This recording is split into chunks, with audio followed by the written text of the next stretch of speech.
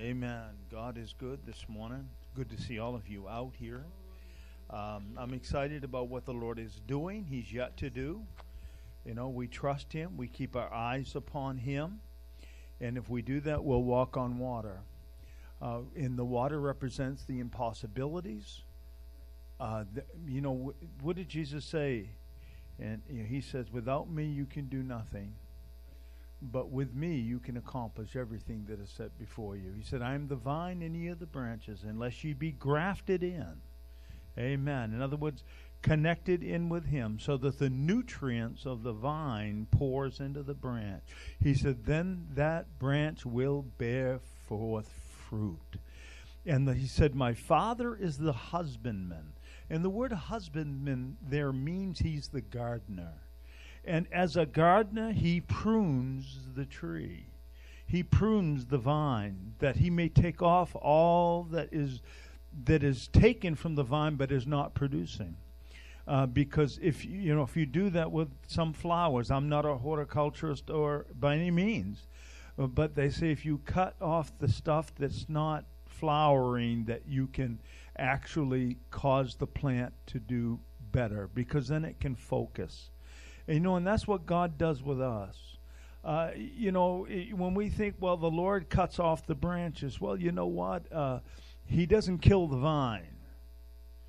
In other words, there's things in your life God wants to prune. There's things that He says to you, you've done this and you've drawn, but you know what? It has not developed the way that it needs to. We need to prune it. We need to cut it back just a little bit so that we can make it to grow. And how many know the Lord is involved in our lives today? And we have to trust Him. We have to say, Lord God, I don't understand it. Today, the message that the Lord has given me is I think it's a powerful message, and I think we can all glean from it. But, we have to believe that God is able. He said, without faith, it is impossible to please me. We can look in Matthew 25, and He says, I will come and I'll separate the goats from the sheep. And He said, because the sheep will have done good works. They will have clothed the poor and fed the hungry. They will have visited the prisoners in jail, and they will have helped the poor. And all the different things. If you read Matthew 25, He says, if you've done this unto me, and they say, well, when have we done these things? And the Lord says, when you've done it to one of these little ones, my brethren. What's that tell me? He's got brethren in jail. Sometimes we can get high and mighty and think, well, thank God I'm not in jail. Thank God I'm not like one of those. Remember the one who prayed? He said, I've paid my tithe. I've done this. I'm not like one of those. And another one came to the altar and threw himself on the altar and said, Lord, forgive me, a sinner. He said, which one of them have received anything of me? And that's what we've got to understand. God said, I didn't take them out of the world, but I sent them into the world. I sent them into the world as sheep among a carnivorous wolf. I've sent them into the world. He said, but I tell you this, not one hair will be hurt, will be taken from them. He said, I will protect them, says the Lord. I will raise up a standard and a shield against the enemy that is ravenous. If the enemy had his way, he would crush this church today. If he had his way, he would kill you today. But God said, I preserved you for such a day as this. He says, don't be alarmed at what you see. Don't be alarmed, because the Lord said, I am with you. The fact that we're here this morning means that God's not done yet with this earth. He said, I will come quickly. And we say, how quickly? He said, in the twinkling of an eye. Somebody measured that, and it was like 1/100th of a millionth of a second or something ridiculous. In other words, instant. He's going to come. And he said, now I will come upon those in unawares. Amen. In other words, he says, have your oil ready. Be doing the work of the Lord. And I'll tell you, we need to revamp this whole ministry, I really believe, because it's not about having church. It's not about the song service. It's not about that. What it's about is, are we meeting the needs of His brethren? Are we saying, Lord, what can I do today? And He set the bar very low. And He said, you know what? If you'll just step out in faith, if you'll just do in faith, He said, my word will not come back unto me void, but it will accomplish that which I sent it to do. We overthink things, and they call it, what we do is we analysis to paralysis. We think about things. I've known people that have meetings to have meetings. Yesterday on the radio, we said, we've got a drug program. Jeremy's looking at me, yeah, I guess we do. I suppose we could have 10 meetings on it, but why don't we just do it? Amen?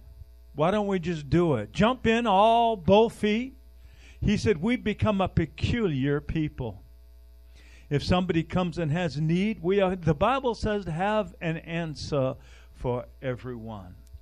In other words, the Holy Ghost in power. Am I doing all right here?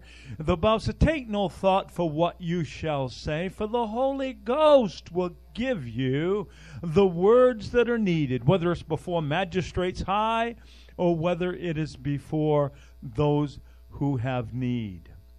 And that's the thing we got. Lord, here I am. I'm available. And I will tell you this, as we are available to the people, Barbara called me. She said, we got to go through all these rooms and start setting them up. We need to begin to name them according to maybe a ministry. There's a lot here. This is a beautiful place. For 20 years inhabited by a daycare, which, I believe was taking the meat off the king's table and feeding the church to keep it alive because he had a plan, but it wasn't yet. He said, now the bird's not coming anymore. He said, all that is dried up. The brook is dried up. It's time for you to go and face Jezebel. You've been hiding from her long enough. It's time now to go and to face the enemy. Amen?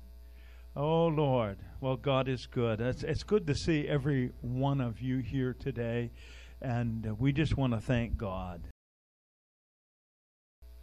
When you sit in a seat, you occupy.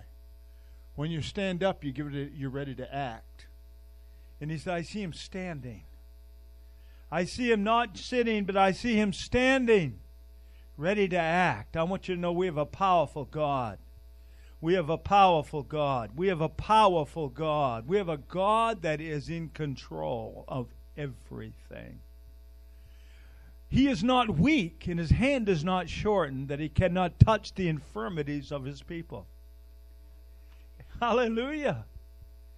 He's not weak, and his hand is not short. His ears not stopped, that he cannot hear the cries of his people.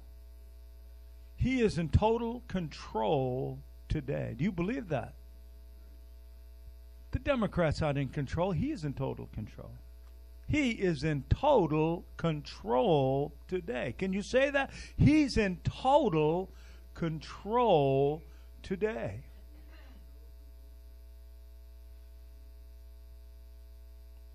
We don't need to fret the things that are going on because God's in control. The world would want to stir you up. My sister Pam called my mom last night. She's very, my sister, she doesn't really talk or get, we don't hear from her. I mean, she likes, that family member that disappears all the time. And then you got to go dig them up and see what's going on. And she's got COVID.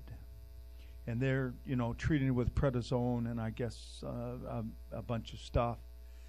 But even she said, if I'm saying it right, that the fear is probably the greatest of all of it. And that's exactly what the devil uses. His greatest weapon is fear.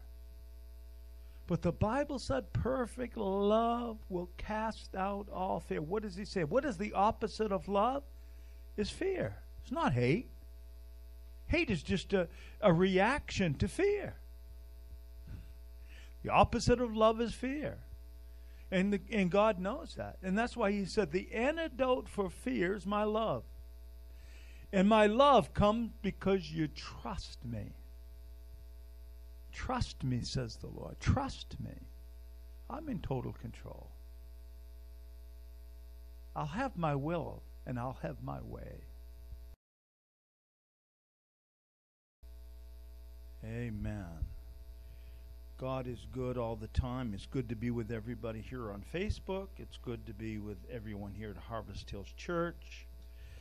And in case you haven't heard, a word from the Lord, both from the church and to me personally, is that it's not my time to retire or to retreat, but it's a time to push forward and to go forward. So I'm here this week and probably, and I believe for many weeks to come.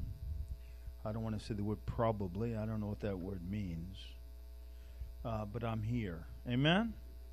Amen? You know, and this is, in my introduction, have you ever thought about the task that was put before Moses? He had the responsibility of leading 5 million people, projected, some say 2.5 million adults, and then, children and all. So, we'll stick with the 5 million. There's no exact number. Maybe some theologian will try to prove me wrong on that, and that's fine.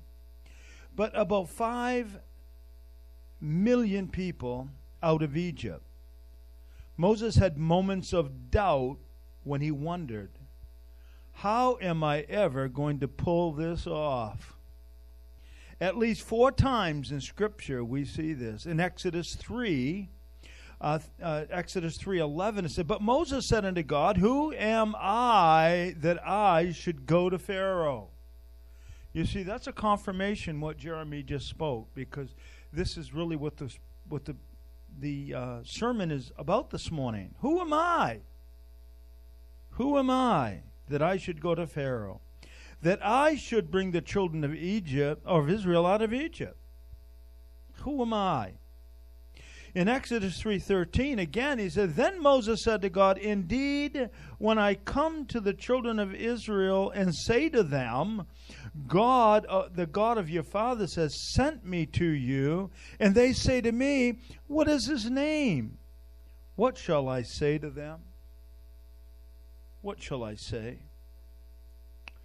Maybe this is basic theology. He's saying, I don't even have basic theology here. What am I supposed to say?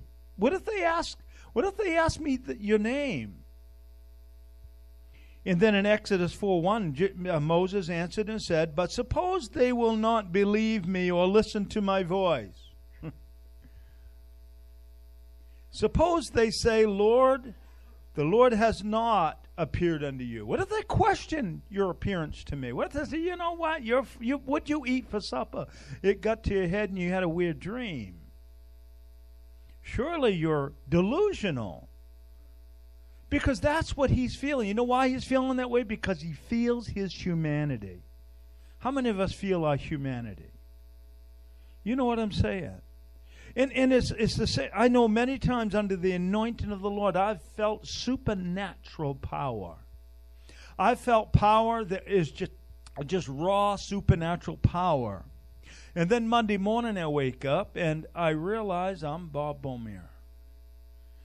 I think of one pastor, and he preached on Jezebel. Man, he preached it down. He preached it down. He preached on Jezebel. And I'll tell you what, if there's any demons present, they were running. And the next morning, he got a phone call, and his wife, he said, who is it? His wife said, it's Jezebel. But Lord, I don't feel the anointing right now. Amen. Well, Moses is feeling all these things. And then Moses goes on in Exodus 4:10. He said, then Moses said to the Lord, my Lord, I am not eloquent. I can't preach like pastor. I can't say the things that they say. I remember one pastor, Pastor Libby up in Charleston, and he had these great, I'm telling you what, they've had some great speakers up there. And this one guy, Smalley, I believe, man, he had a PowerPoint. I mean, it was dynamic. And then Pastor Libby get up there and said, what's God need me for? You know, this stuff's a lot better than what I do on Sunday. But you know what? There's always somebody better. There's always somebody that can run faster than you. There's always someone that may be able to sing better than you. But that doesn't disqualify you from obeying God. Amen.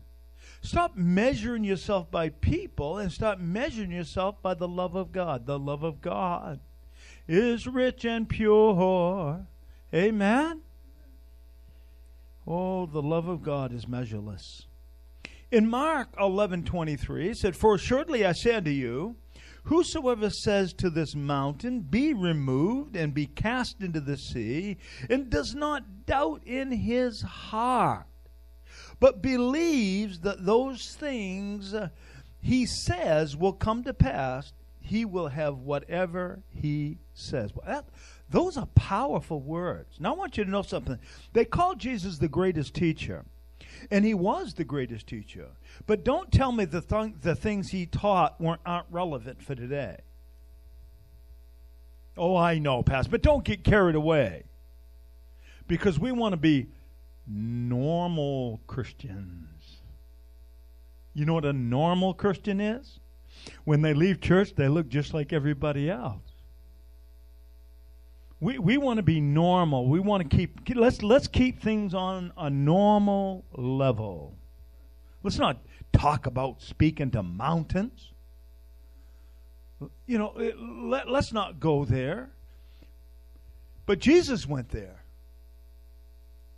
And he says, assuredly I say unto you, whosoever says to this mountain, be removed and be cast into the sea. Now listen, is he telling us to go up to the White Mountains and move everything around? That would cause chaos, wouldn't it? But there are mountains in our own lives. And there are mountains in other people's lives. There are people out there that are desperate. They need someone to speak. Paul was desperate when he was smitten with blindness. And he said, go to a street called Straight. And he said, and my servant Ananias will pray for you and you'll receive your sight. How many know we need Ananiases? We need people to have an ear to hear what the Spirit is saying. Now, God could have just taken that blindness off, but he didn't. He delegated it. How many know he still delegates his authority? I've heard people say, well, if God wanted to do it, he'd just go and do it. No, he won't. In fact, the Bible said he goes to and fro in the world looking for those that will seek him and serve him. Looking for those that will stand. He's looking for Gideons today. He's looking for Joshua's today. He's looking for Moses's today. And when we look inside and we find all of our inadequacies and we go to the Father and we say, but Lord, you don't understand. You know what we're doing? We're trying to educate God. Have you ever, as a parent, had your children try to educate you? Doesn't feel good, does it? And you look at that whippersnapper and you say, wait just a minute. I love my son very much, and I called him and told him I'm going to stay, and he said, Dad, for 2 weeks I've been in agony about this. He said, I knew you had to stay.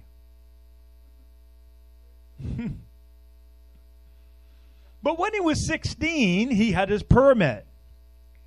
And I was trying to teach me to drive. And what happened was, is in his inexperience, he get out in front of a logging truck. I grabbed the wheel, and we come to safety, and I said, you can get in the back now. I'm going to drive for a while.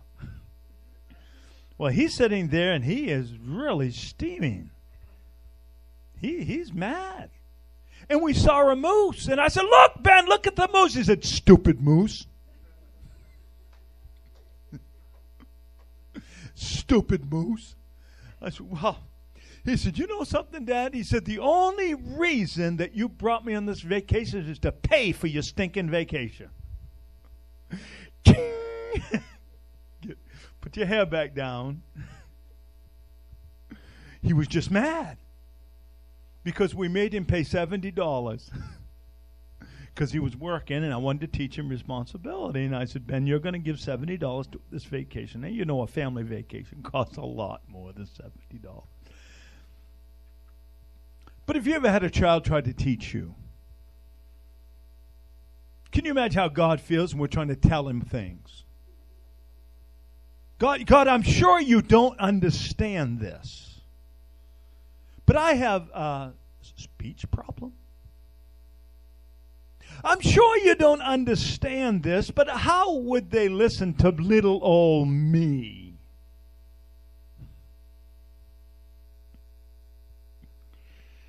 If you say unto this mountain,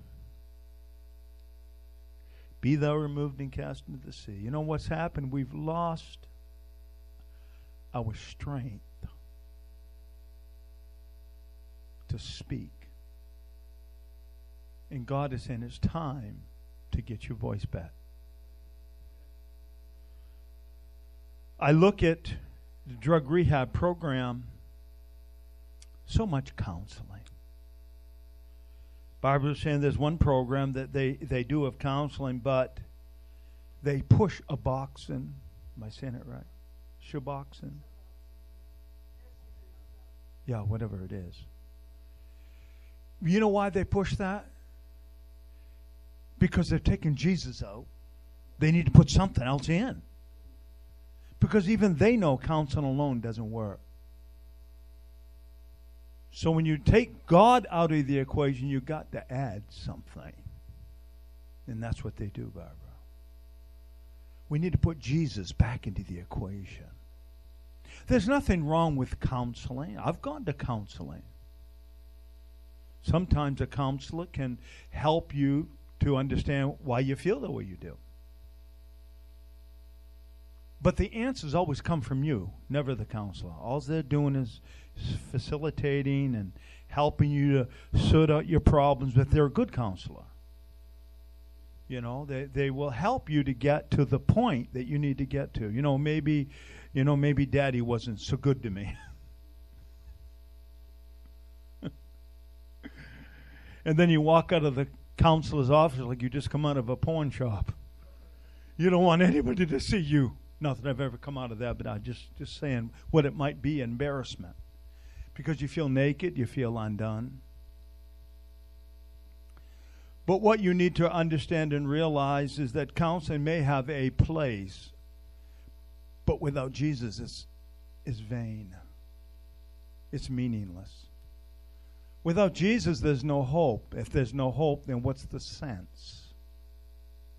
What makes the difference if I'm addicted to fentanyl or not? If my life has no purpose but to drift through, maybe what I'm doing is the best way. When I think of the pain that I have to endure in going through this process of rehabilitation, and I see the pain of it, I have to ask myself, what is the purpose?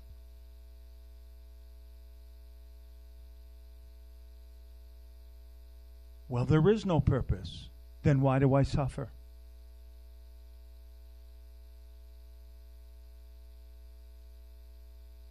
If I have no point and I have no purpose, then what makes what you do better than what I do? You see, that's what happens when we take Jesus out of the equation. But when we see Jesus, and we see His authority, and we see His absolutes, and we say, I want to be like Him.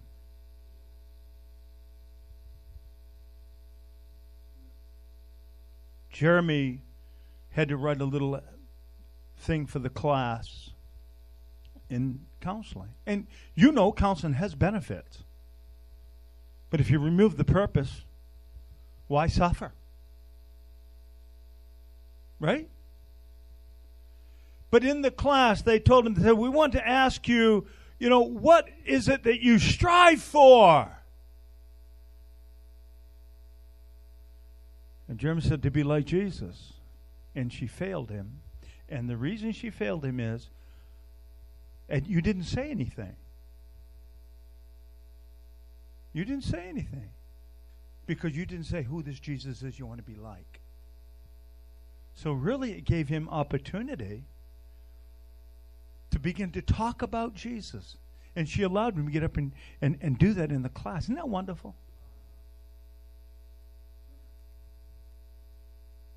Because sometimes as Christians we learn little cliches that really don't have any meaning if there's no definition behind it. We can sing, to be like Jesus, to be like Jesus. All I ask is to be like Him. All through life's journey from earth to glory. All I ask is to be like Him. Who is He? Well, I read 33 chapters in the Bible. Who is He? Yes, you're right, Doria. It is Jesus. Well, I've got these $14 glasses. I didn't realize you can get them for $1, so I paid too much. These must be the upgrade of the Chinese dollar store glasses.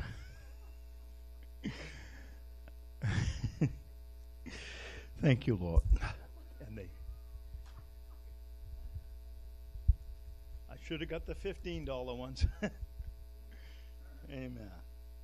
So what we see here is God's promise to His people. And I need to go on here. Exodus 3:7-8, it said, and the Lord said, I have surely seen the oppression of my people who are in Egypt, and I have heard their cry. In other words, it's not about you, Moses.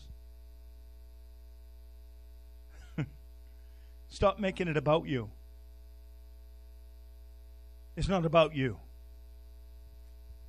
Because of their taskmaster, for I know their sorrow. So I have come down to deliver them out of the hand of the Egyptians, and to bring them up from the land to a good and large land, to a land flowing with milk and honey, to a place of the Canaanites, the Hittites, the Amorites, the Perizzites, the Hivites, the Jebusites, and the termites. No.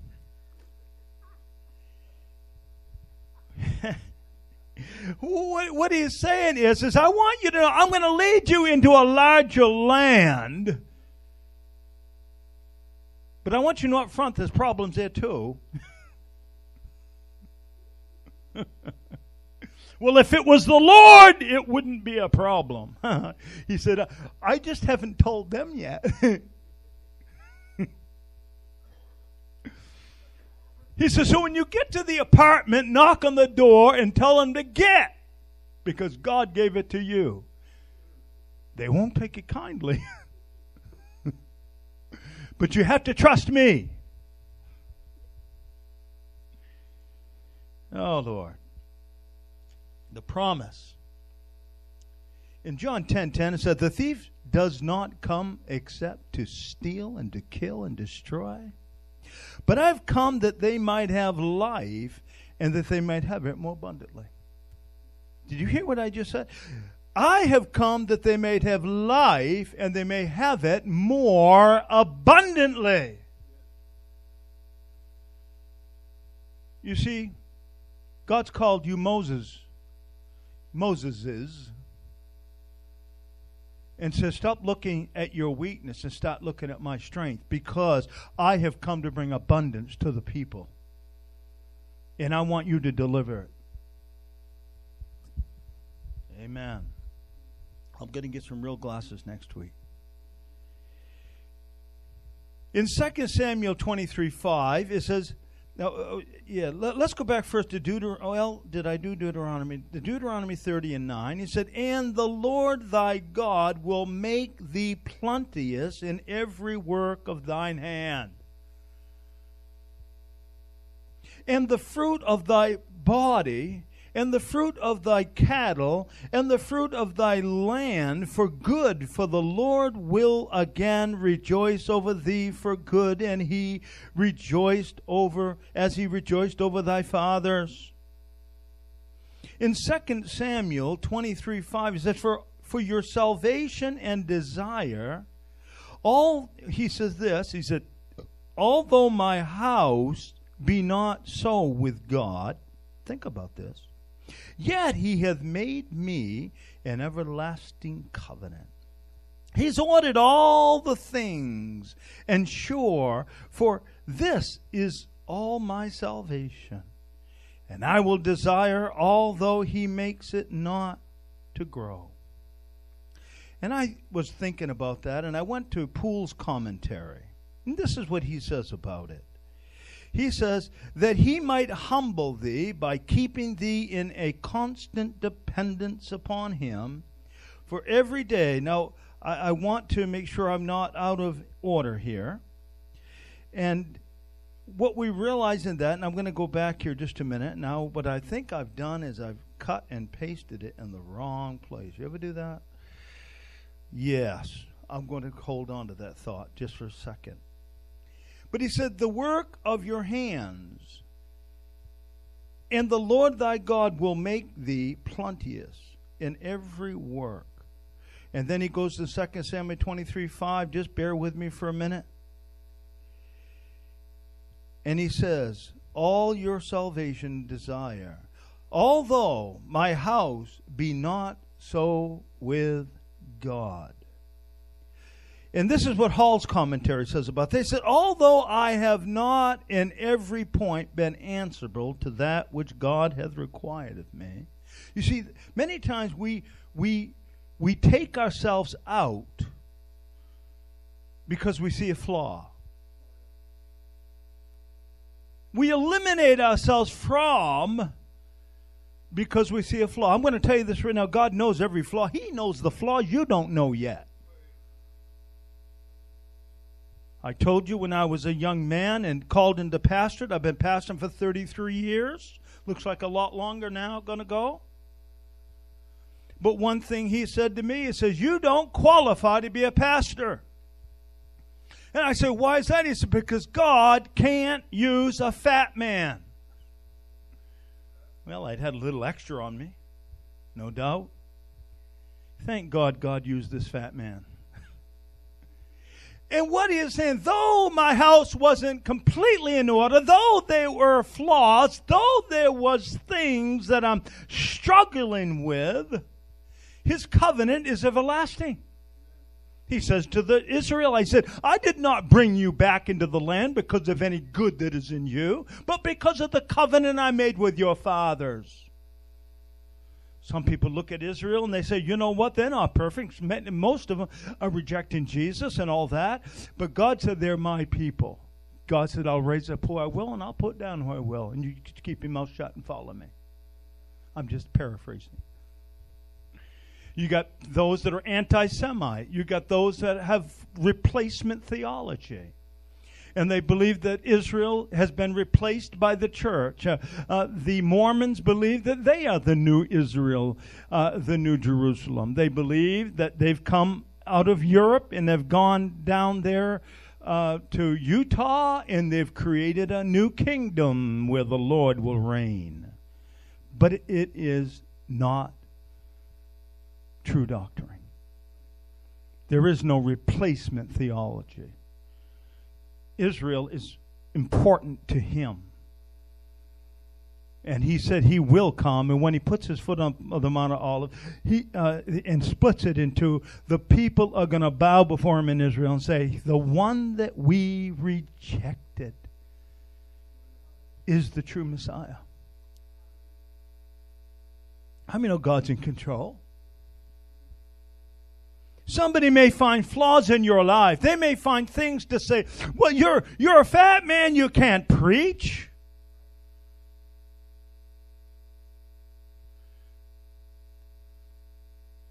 You're a woman, you can't speak in public.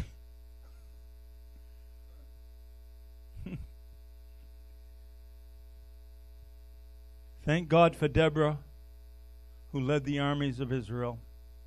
Thank God for Esther that stayed in the courts all night and risked her life. Thank God for Ruth, who followed Naomi and became the grandmother of David and eventually to Jesus. Thank God for Mary and Martha, who at the grave received from the Lord and ran back and spread that very news that was given to them. You see, the devil wants to use whatever he can to eliminate your voice. But let me read it again. All your salvation and desire, although my house be not so with God. My house isn't perfect. It isn't ready. It isn't where it ought to be. Let me tell you this. When you say, I'm going to wait until I am perfect, you'll wait until you get to heaven. And when you get there, God's going to look at you and say, oh, boy, you blew it. Because what did Moses say? I can't speak straight. Who am I that I would go? What am I going to say if they ask me questions? What if they tell me that I'm in delusion and that God never really spoke to me? I know none of you have ever had that problem. Unless you're human. In Job 8:7, he said, though thy blessings was small, yet the latter end should greatly increase. Now, he was speaking to Job when he was still in the beginnings of his misery. He had a lot more chapters to go before he did see the increase. But God told him beforehand, he said, though your beginning is small, yet your end, your latter end, should greatly increase. In other words, we have to trust him. You trust him today? In Deuteronomy 8:6, it says, who fed thee in the wilderness with manna, which thy fathers knew not, that he might humble thee, and that he might prove thee to do thee good at the latter end? Poole's commentary. Now I'm getting to where I needed to be there. He said, that he might humble thee by keeping thee in constant dependence upon him for every day's food, and convincing thee what an impotent, helpless, beggarly creature you really are. He's really building us up, isn't he? Having nothing whereon to subsist, but from the hand to mouth by being supported wholly by the arms of divine godliness. Wow. That's what the manna was all about. And sometimes the things that you want to happen don't happen because God said you need to depend wholly upon me. The Bible said it's easier for a camel to go through an eye of a needle than a rich man to enter into the kingdom. I know some rich people, and I know that they're in the kingdom. But the way they got there was by giving everything. You know, when God can trust you with little, He'll give you much. I think of Ralph Rogers. He's a mentor to me. He's 89 years old in the hospital. Please pray for him. He's got congestive heart failure, and his kidneys are beginning to fail because of the drugs to work on his heart. You know how that goes. But Ralph, and many of you know him because Barbara asked me, what is Emmaus Teams? Emmaus Teams, I'm one of the 4 board members on Emmaus Teams. And Emmaus Teams is about encouraging people into ministry. To look at the Great Commission and say, you can do it. And Emmaus Teams wants to partner with us here. Ralph told me, he said, I said to Ralph, I said, since I began this journey, of what should happen with the church or what have you, you've done nothing but give.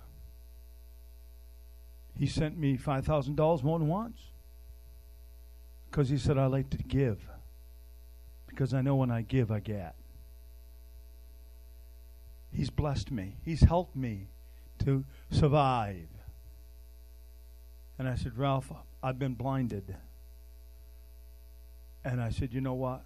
And he said to me, he says, Bob, he said, that's just a journey. We all go on these journeys. But he said, they're good to learn from. But he said, I know for a fact that you're not done there. I know for a fact that we're going to see this property go forth and be used for the glory of God in this end time.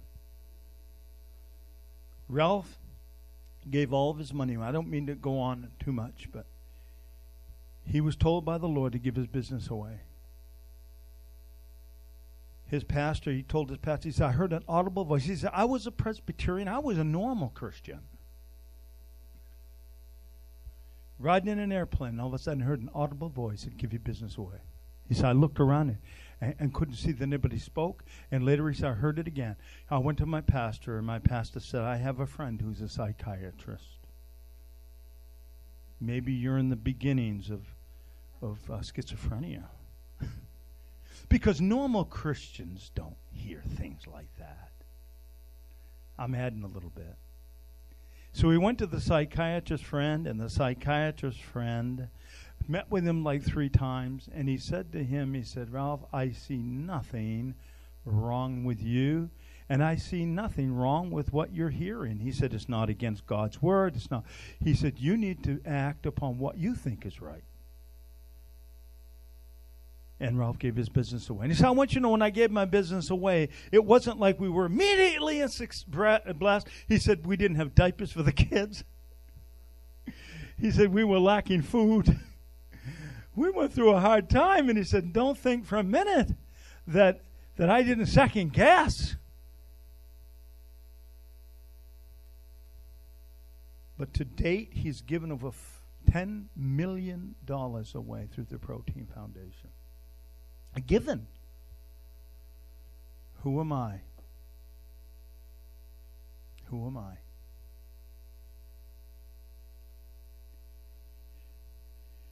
In the anointed commentary on that scripture, it says, at thy latter end, the design of all God's dealings with his people is their final good. All of God's dealings with his people is for their final good. In Psalm 71:21 it said, your greatness, it says, thou shalt increase my greatness and comfort me on every side. God brings enlightenment to his people. Your local newspaper may tell you what's going on, but God's word tells you why. I say it again. Your local newspaper might tell you what's going on, but my word tells you why. Why?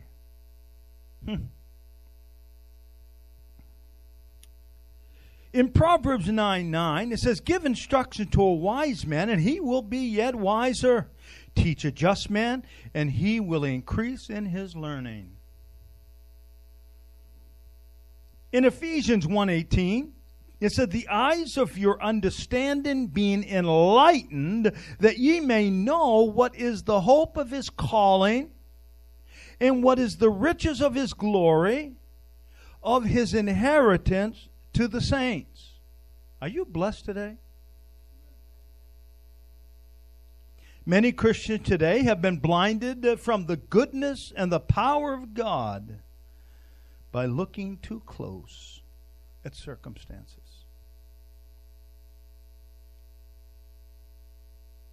We're looking too close at circumstances instead of the promise.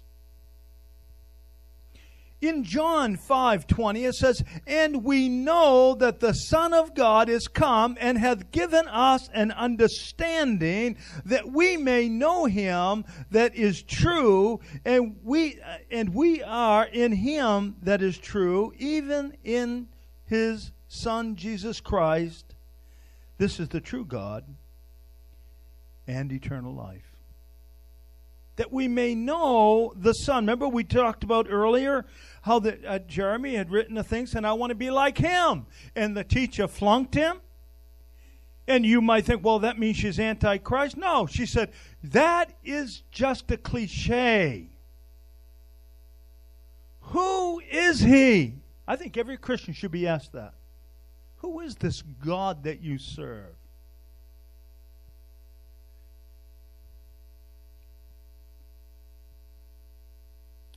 My sister-in-law yesterday asked my wife, I guess my father-in-law had a Buddha. He weighs about 20 pounds. And he's solid. He's probably worth hundreds of dollars. My father-in-law got that when he was during the war in Japan.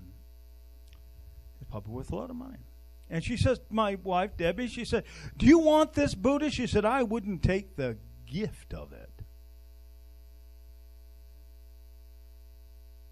Well, I'll take him. I hope she keeps good care of the Buddha so he don't get lost. Poor little Buddha. You see how silly these gods are? They need our constant care. They need to be set on the shelf. They need to be carried on an airplane. And they're heavy. It's going to weigh down the luggage. Poor Buddha. But my God is an everlasting God. My God doesn't need to get on an airplane because he's already where you're going. And yet he's still where you came from. He's omnipresent. He's everywhere. Omniscient. He's all-knowing.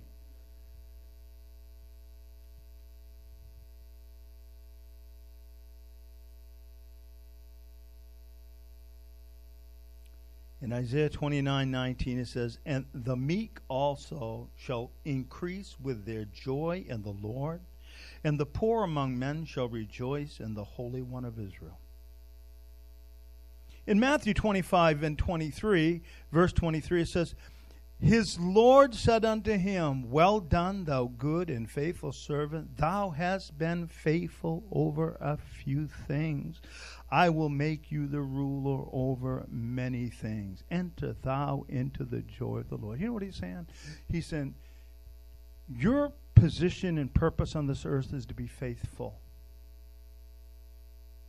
Every one of those that he received had given and had been part of the harvest.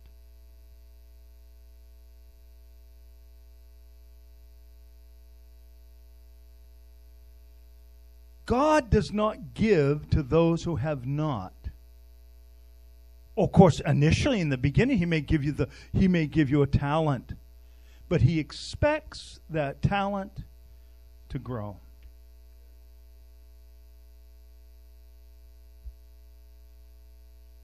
I know that in welfare, the less you have, the more they give you.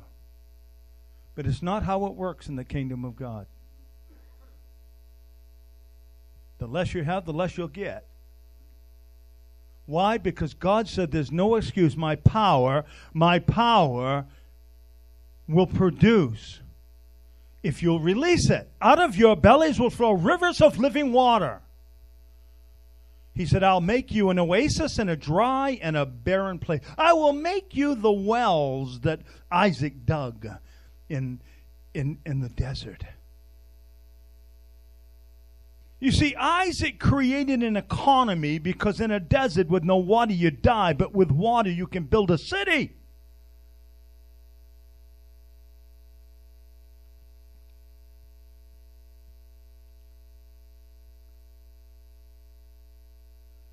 And Luke 17:5 said, your faith, and the apostle said, unto the Lord increase our faith.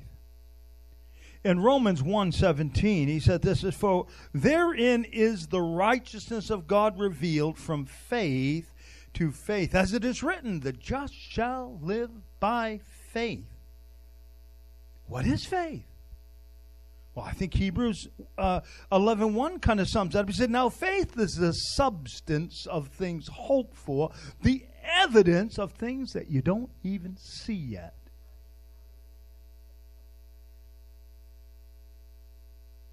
That's why I felt confident yesterday to say, we've got a drug program. I'm only going by the Scripture. But you can't say that. Yes, I can. We've got couches. We're ready. Oh, these glasses. In Romans 12:6, that having then gifts different according to the grace that is given unto us, whether prophecy, let us prophesy according to the portion of faith. In other words, according to your faith. According to your faith. And what you're saying is according to my ability. That's not what the Bible says. He said, according to your faith. If you've got the faith as a grain of mustard seed, you shall send to this mountain, move down hither, and it shall be done. He said, you shall say to the sycamore tree, be plucked up from the root and cast into the sea.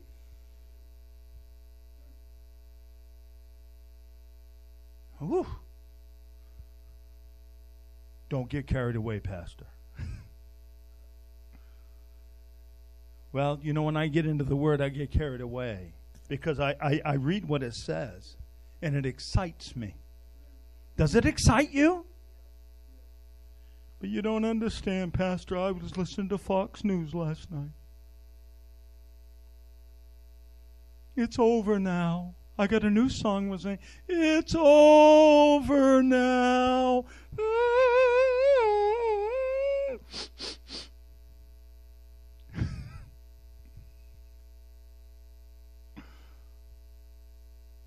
I am determined, I've made up my mind. I'll serve the Lord. Hallelujah.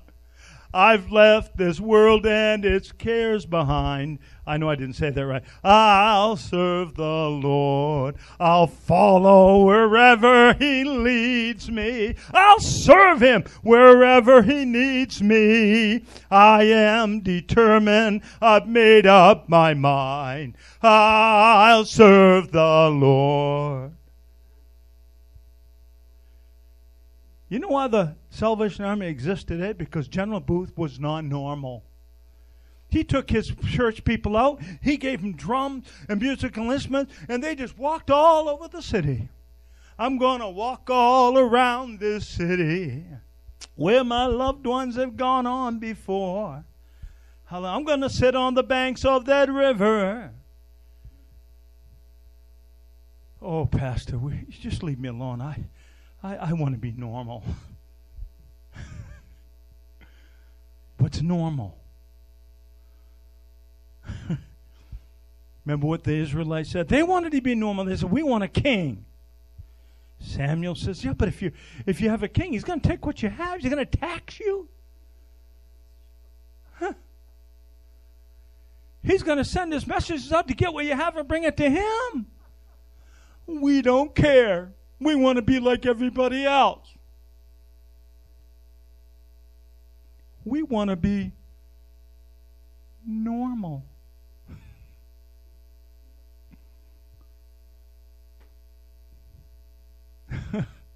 Well, I'm getting off here. I'm almost done. I only got 3 more pages. But, through this whole process, first of all, in 2 Corinthians 9 and 10, it says, 9 and verse 10, it says, the fruit of your righteousness, now he that ministereth seed to the sower, both minister bread for your food, and multiply your seed sown, and increase the fruits of your righteousness. What is he saying? He said, if you throw down a little bit of seed, he said, not only will that plant grow, but it will produce seed of itself. And not only will it produce seed of itself, but the fruit of it will make bread.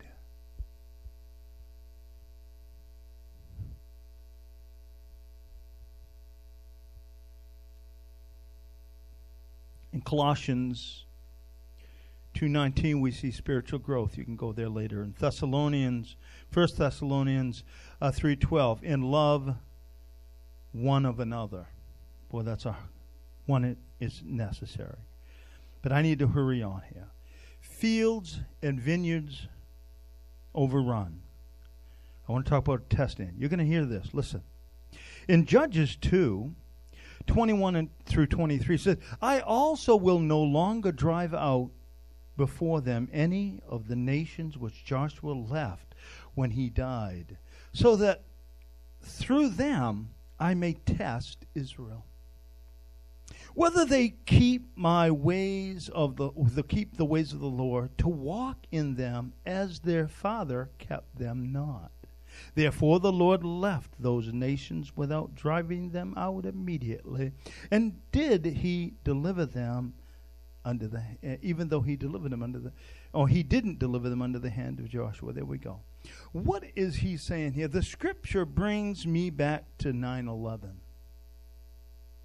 In this country, all the things that have happened since, we have to ask ourselves, will we faint or will we keep our eyes on the Lord who can deliver us? He said that to Israel. He said, Israel, I'm going to allow some of the enemies to breach you.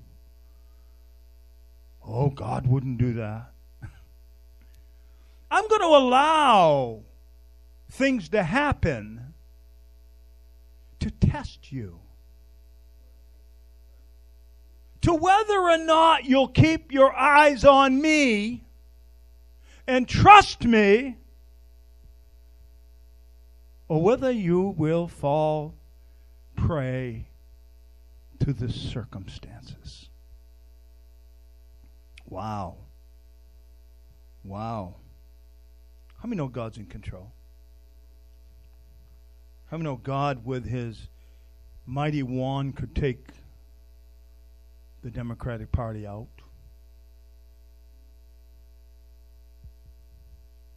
But sometimes he uses that to try his people.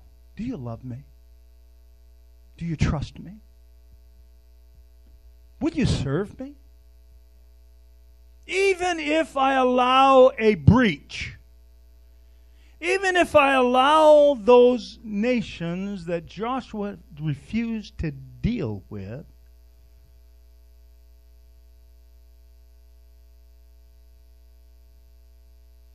the Muslim faith, all the things that we're allowing to breach, God calls it a curse. Oh, don't go there, Pastor. That's not politically correct. But what we realize in this, in Proverbs 17:3, it said, the refining pot is for silver and the furnace for gold, but the Lord tests the heart. In 1 Peter 1:7, it said that the genuineness of your faith being made much more precious than gold that perisheth, though it is tested by fire, may be found to praise, honor, and glory at the revelation of Jesus Christ. Whew. Wow.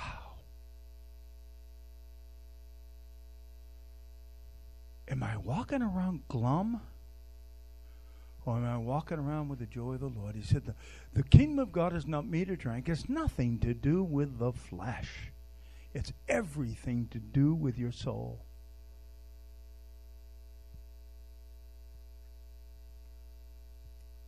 The soul occupies the kingdom. And the kingdom is not meat nor drink. It is nothing that will preserve your flesh, but it's everything to give you righteousness, right standing with God, peace that passeth understanding. Peace I give you, the world does not give you, and joy unspeakable and full of glory.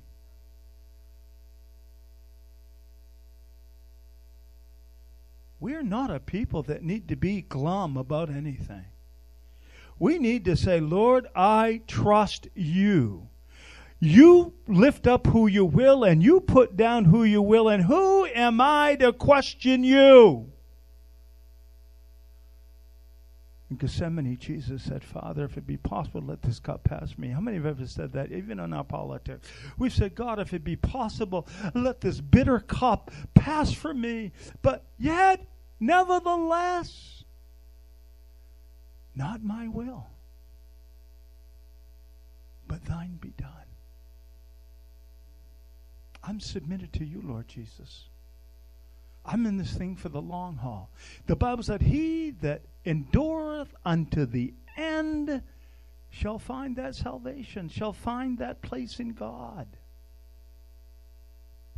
We have to be an enduring people. We have to be a committed people. We've got to keep our eyes on the kingdom of God, or the devil's going to steal our joy.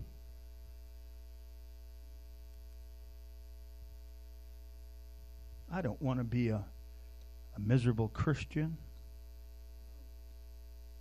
Oh, there's people who complain. God hates complaining. I'm telling you this, God hates complaining. He hates it with a passion. Because when we complain, we're really saying God's not in control. We're really saying my circumstances are greater than God's ability. God's trying to wake the church up. He's trying to tell you that we can't be normal anymore. We have an epidemic out there. People are dying every day. Jeremy, he lost 2 friends in 1 week to fentanyl. And there's so much of that dying. There's so many people dying, they don't even put it in the news.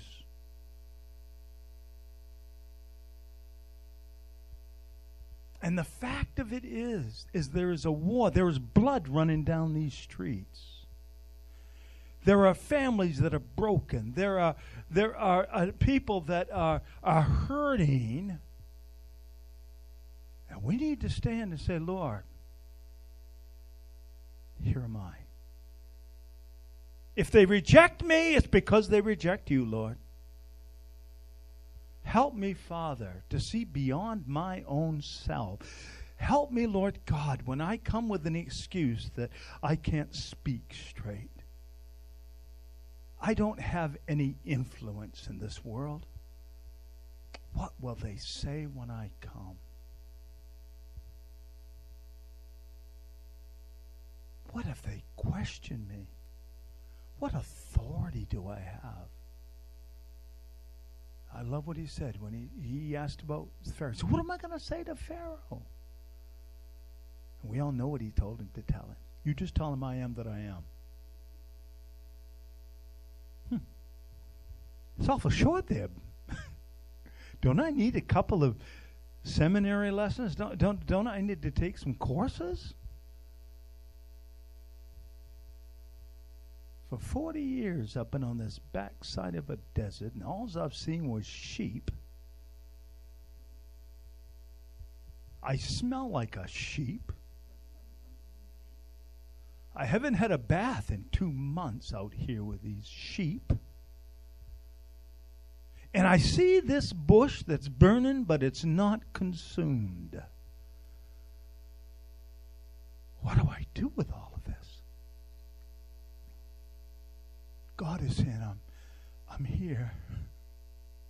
He said, you're not consumed.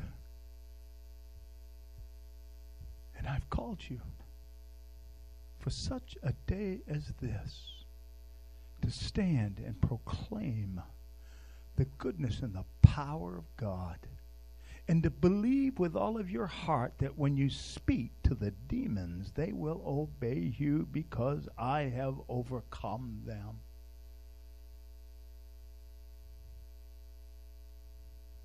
Though my house isn't perfectly in order, yet by his covenant, he's called me. Doesn't give any excuse, because he will deal with your disorder. But God is saying, don't eliminate yourself. As I didn't allow Moses to eliminate himself, I'm not going to allow you to eliminate yourself. Let's all stand if we would. Inch by inch, little by little, we take one step. I like that. Remember, I was old enough to watch them step on the moon for the first time. How many watched that? One small step for man, one big step for mankind. You remember those words? On that little TV you probably had, and maybe it was color. There was some color then with 3 little knobs. You had to mix your own colors. I think the largest one was like a little 19-inch. And you'd be huddled around then and watch. And that's what Jesus said. You can learn from that. One small step for man. One big step for mankind. Oh boy, God is good. He's wonderful. Let us close in prayer. Dear Heavenly Father, we thank you today for your goodness and your mercy. We thank you, Father, that you're so faithful to us. We thank you, Lord, that you love us when we feel unlovable. We thank you that you're committed to us when we feel unworthy of your commitment.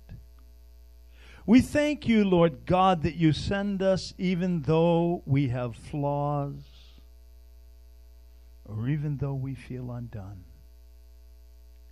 We thank you, God, from the foundations of the earth that you chose us. We thank you that the kingdom was prepared for us before the earth was formed. We thank you for the promises of God. We thank you that you never leave us nor forsake us, but lo, you're with us always, and you will be all the way to the end of this life and the beginning of eternal life. We thank you, God, that you stand outside of all that is in the universe. And if we could just examine the universe, it would be mind-boggling and too much to fathom. Could you imagine that you stand outside of that? Just how vast and great you are. God, help us to see. As Elijah's servant, help us to see the host of angels and chariots about us. Help us to see, Lord God, that greater is he that is in me than he that is in the world. Help me, Lord God, to see the possibilities that are in you, and that we would trust you in this last day. I pray in Jesus' name. And everybody said, amen. So be it. And God bless you all.